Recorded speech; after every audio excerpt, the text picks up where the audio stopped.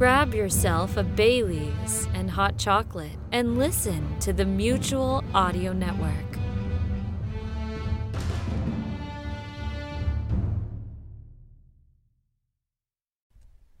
The following audio drama is rated PG for parental guidance. Once again, Decoder Ring Theater presents another page from the casebook of that master of mystery, that sultan of sleuthing, Martin Bracknell's immortal detective, Black Jack Justice, starring Christopher Mott as Jack and Andrea Lyons as Trixie Dixon, girl detective.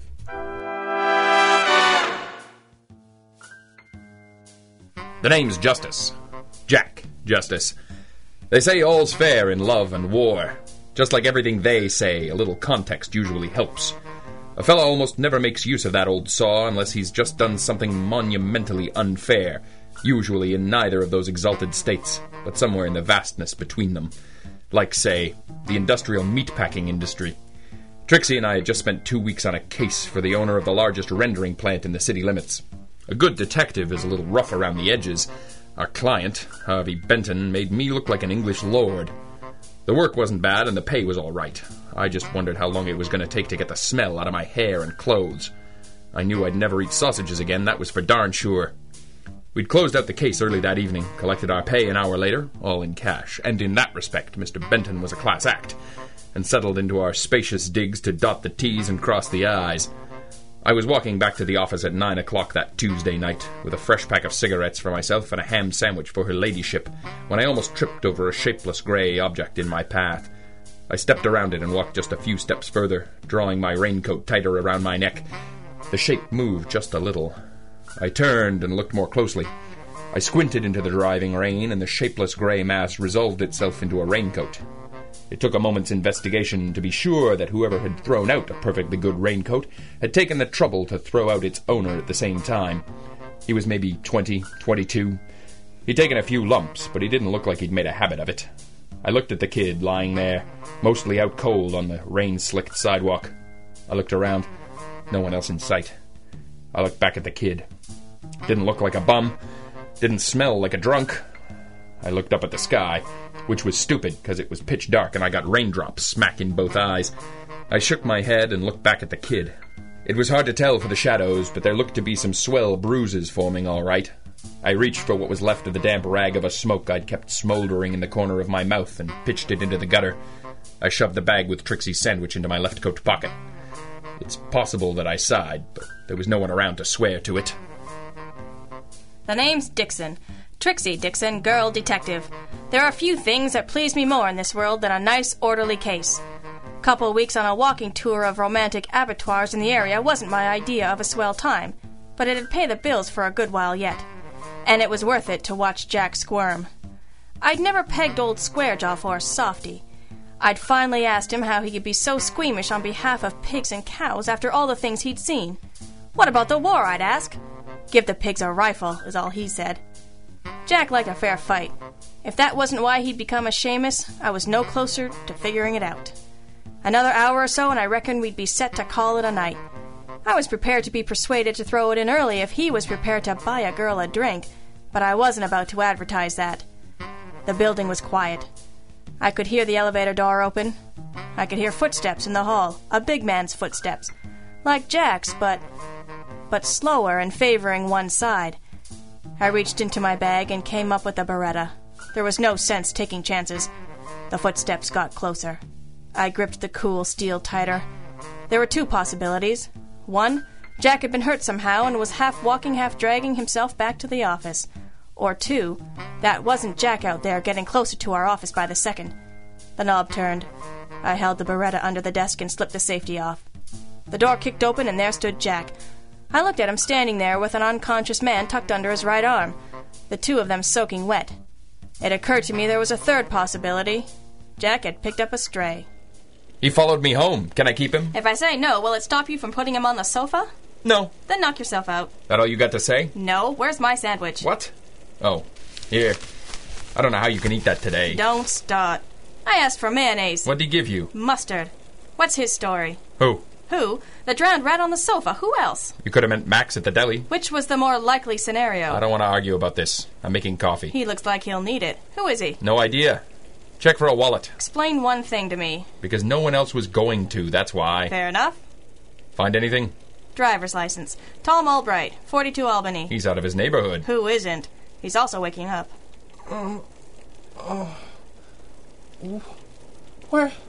Where am I? Take it easy, kid. Where am I? Who are you? Hey, relax, Junior. Who are you? I'm Jack Justice, detective, private. This is my partner, Miss Dixon. What am I doing here? Dripping on the sofa. If you'd rather go back and lie face down in the puddle I found you in, you're perfectly welcome. If you'd prefer not to get pneumonia, you could hang your coat by the radiator there and wait for the coffee to be ready. Here's a towel. You brought me here? You catch on quick, Slick. Trixie, why don't you get Mr. Albright a warm-up from the office bottle? How do you know my name? Some fool wrote it there on your driver's license. You're a little jumpy, kid, if you don't mind me saying so. Yeah. Well, maybe I got reason to be. Maybe you do. Here you go, Mr. Albright. Oh, gosh. I don't drink. Learn real fast. Well, all right. Nice. I'll hang your coat over here. The coffee will be ready in a minute. Why are you helping me? Sometimes that's just kind of what we do. You're detectives, you say? We do say yes. What about you, Tom? What do you do to get yourself beaten half to death and left out in the rain? What's that? Oh, those fellas. I expect they were trying to rob me. Mm-hmm. The watch on your wrist and the $14 in your wallet say otherwise. Oh. Well, what's it to you anyway? Just making conversation. You're obviously handling things your way. How's that working out for you? You don't have to tell us a thing. You'll be dry soon enough, and you can leave whenever you like. Coffee? Thanks. Say, that's awfully good. Thanks, I get that a lot. Well, Tom? I don't know if I should. What's her name? What's that? Assuming one doesn't mean to kill a man, and they obviously didn't since you're sitting here, there's only one reason to keep hitting him once he looks half as bad as you do. Why's that? Because he keeps getting up. Not many things make a man take that kind of punishment. So what's her name? Doris. Doris. Nice name, Doris. Yeah. Pretty name. Yeah. Pretty girl? The prettiest. Tell us about it. You've got kind of a funny way about you, you know that? Thanks. Was it Doris that hit you? Of course not. Good. Because I'd hate to meet her sister if she did. Of course she never hit me. Doris and me are in love. Of course you are. We are too. We believe you, Tom. But how did you get from point A, being boy meets girl, to point B, being boy meets sidewalk? I guess it couldn't do any harm. I don't know where to begin. The beginning usually makes for a straightforward narrative, but I'm not a stickler for it. Where did you meet her? At the Snapdragon. The nightclub? Yeah. You're a pretty high roller, kid. No, I just work there. Waiter? Piano player. I met her a month ago. She came in with Rocco D'Angelo's party. Rocky Angel. Trix, hand me that bottle, would you? You know he's a gangster, don't you, Tom? They call him the Angel of Death. I heard. His boys and him come in pretty often. They always have a lot of girls hanging around. Mostly eye candy. You know how these guys are. One day she came in. With a girlfriend of hers who was a friend of D'Angelo's. Just hanging around, you know. And I guess we got to talking. She's not from around here. Small town girl on her own in the big city. You know how it is. Sure. I know how it is. These guys are taking up the best tables in the place, throwing money around, and here she is off talking to a poor piano player. Anyway, I couldn't stop thinking about her. And I guess the feeling was mutual, because she kept coming back. In fact, I think she kept hanging around with her friend just so she could keep stopping by. She'd sit at my piano and smile at me. I'd make up silly words to the songs that I was playing and sing them quietly so only she could hear. Kid. Sorry. Let me guess. Rocco saw that her affections lay elsewhere and immediately became interested himself, yes? Something like that. She returned the favor? No, I told you we're in love. But Rocco put a stop to that. Tonight. Outside the club. He told me to stay away from Doris. Then his boys told me a few extra times for good measure. They all piled into cars and went out to the Serpent's Tooth. She didn't want to go. I've got to get her away from him somehow. I've got to do something. That's right. You've got to do something, and you've got to do it good. You're about to take on a vicious criminal. A man with money and power the like of which an honest man can never hope to have. A man with an awful short temper and an even longer reach. And you're gonna do it for a girl you've known for a month. You know what you've got to do? What? You've got to ask yourself a question, kid. Is she worth dying for? Or do you just hate to lose?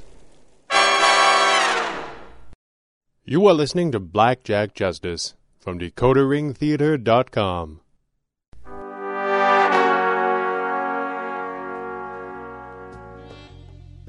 I don't know what you might have heard, but there just aren't that many opportunities for a girl detective to wear her little red dress. It's a practical profession, and even when it doesn't require speed or maneuverability, it almost always involves a certain amount of blending in. Blending in is exactly what I was not doing at the Serpent's Tooth nightclub. Stopping traffic would be a more accurate description, and I'd spent enough time in sensible shoes that I'd almost forgotten I could do it. I still didn't know how Jack planned on getting into the exclusive club where notorious gangster Rocco D'Angelo had taken the lady love of some piano player Jack had found in a puddle. In fact, my sensible shoes would have wanted to know what we were doing, why we were doing it, and who was supposed to be paying us. But they were lying in disarray somewhere between my front door and my closet, and my prowling shoes didn't care. There are certain advantages to not blending in if you do it right. You can walk into any nightclub anywhere and no one will think about stopping you. And if you want to make your way into the powder room that Rocky Angel's girls are occupying, you can. Why, sure you can. When you get to the gorilla at the door, just walk straight at him. Meet his eyes at first. Hold them just a little too long, then slowly let your eyelids fall. Let a shy smile creep across your face. Look up at him again as you draw close to the door. Look as if he were made of ice cream and smelled like flowers. Then just breeze on by. Sure, the technique is not without its risks, but I had the Beretta in my bag and a snub-nosed .38 strapped to my thigh. Jack called it the mousetrap. I pretended I didn't think that was funny. In any case, it wasn't needed. The gorilla's ears turned bright red, and he looked down at his shoes like a shy little boy. That monster hadn't blushed in I don't know how long. I guess I still had it. For pity's sake, Doris, pull yourself together already. How can you say that? Every girl here's been trying to catch Rocco's eye for I don't know how long, and now you've gone and done it, and you're bawling your eyes out. I don't understand you. But what they did to poor Tommy... Serves him right. Should have known better than to make eyes at Rocco D'Angelo's girl. I am not his girl! No, and you never will be if you don't pull yourself together. Thelma, do you think that they killed Tommy? Aw, don't worry, sweetheart. Rocky kills a lot of people. It'll be okay. All right! Pull yourself together once and for all. If Rocco sees you carrying on like this, he'll probably give you what he gave your piano player, or worse. I'll stall for you as long as I can, but you dry those eyes out and come out with a big, pretty smile. Understand? Understand? Yes. All right, I'm going. Hey, watch it, sister! I beg your pardon. I should say so. Well, you must be Doris. What? How? You answer a description. I do? Yeah. Serpent's Tooth has a snazzy clientele. Very upscale, not very upright. There can't be more than 3 or 4 pretty corn-fed ingenues in the joint crying their eyes out over a poor piano player. Tommy! Is he all right? Where is he? And who are you? 0 to jealous in 5 seconds flat. You must love him, too. Of course I do. Oh, you've just got to tell me he's all right. He's not going to win any beauty pageants for a few weeks, but he's more or less in one piece, yeah. My partner found him. Your partner? Who are you, anyway? Trixie Dixon, girl detective. Listen, that gorilla outside the door... Hatchet? Hatchet? Great. I suppose Cupcake was too much to ask for. Would he have followed D'Angelo's malls back to the table, or is he still out here waiting for you? Rocco told him to not let me out of his sight. Swell. Miss Dixon, do you mind me asking what's going on? That depends on you, Sweet Pea. It's a rescue if you'd like one. A rescue? Is Tommy here? Tommy's in pretty bad shape, kitten. And Rocky Angel's men will shoot him like a dog if they see him. Nice sort of playmates you fell in with. Well, Thelma, she lives in my rooming house. She palled around with them for a while and nothing bad ever happened to her. Well, you don't have that kind of luck. D'Angelo's decided that you belong to him. There's only 2 ways to deal with that. Go along with it or disappear. Permanently. Disappear? I'm here because old Squarejaw dragged your piano player in out of the rain and we felt sorry for him. But if you decide not to kiss the Frog Prince, it's not like I'm about to leave you here to be that bulldog's new chew toy. I don't understand. How we play this depends on you. Once you leave this place, you've got to get out of town and stay there. Any family? No, my parents have passed on. Good. Never mind what I mean. Are you and your partner gonna fix it so that I can be with Tommy? Is that what you want? More than anything. All right. That window. Reach up and open it. But it's too small to get through. You're not going through, but they'll think you have. That might buy us a little time. Wait 2 minutes, then walk out that door and head for the kitchen. But what about Hatchet? In 2 minutes, Hatchet won't be anywhere near that door. Don't look at me like that. He's not gonna catch me, but he's sure gonna try. Your partner's in the kitchen? Well, he's sure not coming in the front door of this place. Not with his suit. Keep your left hand closed and a fist in your right hand on your left elbow. That's how he'll know you. Tell him it's Plan A. What's Plan A? That's the happily ever after option. No, I mean, what is Plan A? I'm hoping by the time you get there, he'll have thought one up. Walking Doris out the back door of the Serpent's Tooth wasn't the hard part. I left her in the care of our old pal, Freddie the Finger Hawthorne. He was to drive her to her apartment and wait there while she put anything she couldn't live without into 2 suitcases. He was then to drive her to the bus station, where Tom Albright and his 6 black eyes were waiting with 2 suitcases of his own. They were to buy 2 tickets to nowhere in particular, and when they got there to buy another 2 and keep moving. Buses, trains, planes. None of them would help if a guy like Rocky Angel really wanted them found. This was the real trick. Not just rescuing the fair damsel, keeping her alive. Both of them, ideally. They had to get far away from the city, cut all their ties to their old lives, and live on love, if you believe in that sort of thing. They seemed to. But none of it amounted to anything unless there was a very good reason for no one to look for them. For this, I needed Trixie. But Lady Doris had been swept away by Sir Frederick the Cowardly some 15 minutes earlier, and my partner had yet to materialize in the alley where I awaited her in a late-model sedan she'd never seen before. Trixie, over here. You're late. What's with the car? The car. It's a form of horseless carriage used for transportation. Wise guy. The doe-eyed little girl we rescued from a fate worse than death said you were running interference with a gorilla named Hatchet. I almost busted in after you. Edward. I'm sorry? His name is Edward. They just call him Hatchet. Trixie. Well, we got to talking. He's actually not a bad conversationalist. For a guy named Hatchet. You know, just because a man is big and strong doesn't mean he can't be sweet and sensitive. Yes, but we're not talking about me right now. Jack. Can I just point out he's a gangster? Not a very good one. That's hardly the point. Look, we talked a little, and if D'Angelo doesn't kill him for letting his new pet get away, maybe I'll call him. And when exactly are they going to notice that? Did you leave the window open into the alley? Sure, but what are we still doing here? We've got in and out without being made. Shouldn't we scram? You'd think that, wouldn't you? Here, put this on. Isn't this Doris's hat? Yeah, I borrowed it. Button up your overcoat. You'll never pass for a farm girl in that dress. What are you up to, Justice? Is that Tom Albright's coat? That's right, and here's his hat. There they are. Down the alley. Looks like we've been spotted. Into the car, Doris. What are we doing? Rocco D'Angelo would never be able to live with a slight like this. He'd hunt these kids down wherever they went. So what are we doing? Killing them. I think I hate this plan. There's a car behind us, coming up fast. Try not to let them get a good look at you. I'll let them tail us for a while, then build up a good lead when we get close to the bridge. Jack! Or I could just go ahead and lose them right here. This crate really moves. Is it Tom Albright? Nah, they don't pay piano players like that in this town. We needed some fast wheels to pull this one off. That's where Freddie came in. Freddie? Nice to see he came in useful. I'm gonna tell him you said that. Hold on! Careful, Jack!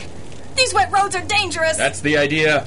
Tom Albright, local musician of no renown, fleeing from gangsters in a stolen car at high speeds, met with a sudden and tragic end last night. What are you talking about? Tomorrow's headline.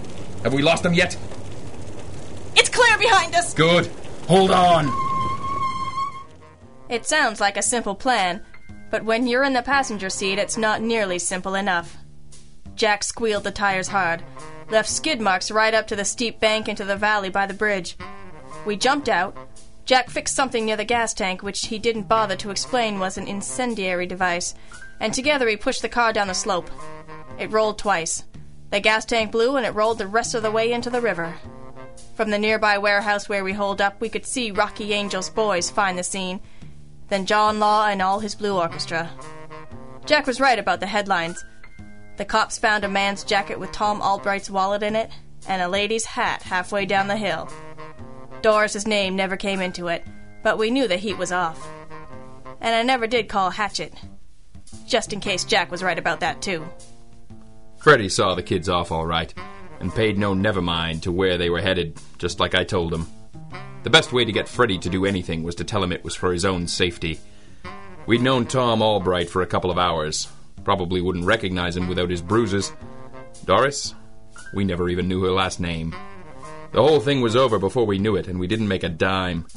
But it made up for 2 weeks of slaughterhouses and expense reports.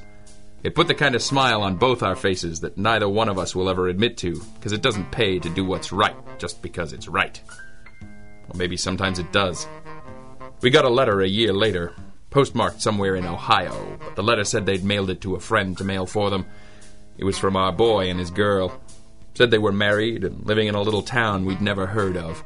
Tom was working and gave piano lessons. There was a baby on the way. There were promises made regarding its name that probably never came to pass.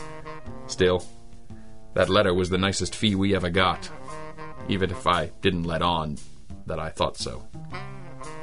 Rocco D'Angelo thought he held all the cards. He didn't even bother to play the game the way most people understand it. The deck had been stacked for so long. But there's nothing more satisfying than cheating a cheat. After all, all's fair in love and war.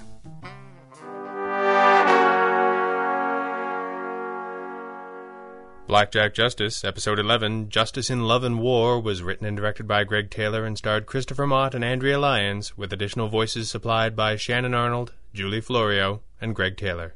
This recording and the story, characters, and situations depicted within are the property of their author and creator and protected by copyright.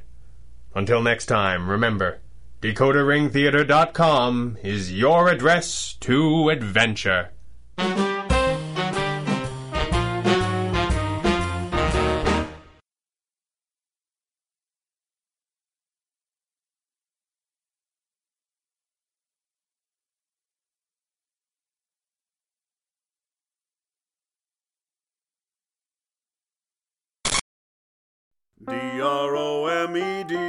Dromedary, dromedary cigarettes, the smoke with only one hump. Friends, have you tried new, improved dromedary cigarettes? Smokers all over the country are singing the praises of DROMEDARY, dromedary cigarettes, the smoke with only one hump. Ask a dromedary smoker and he'll tell you that dromedaries are a light smoke, easy on the draw and easy on the throat. Here's one now. Sir, are you a dromedary smoker? Yes, I smoke between 2 and 3 packs of dromedary a day, and I find them to be very easy on the draw and easy on my throat. And how long have you been smoking dromedary, sir? Since I was 16 years old. Well, the makers of dromedary cigarettes thank you for your many faithful years of business, sir. And how old are you now? 17. Remember, friends, dromedary cigarettes are easy on the draw, easy on the throat, and not a cough in a cartoon. Sorry, that's carton. Dromedary cigarettes, the smoke with only one hump. Not a cough in a cartoon. That's carton. DROMEDAR.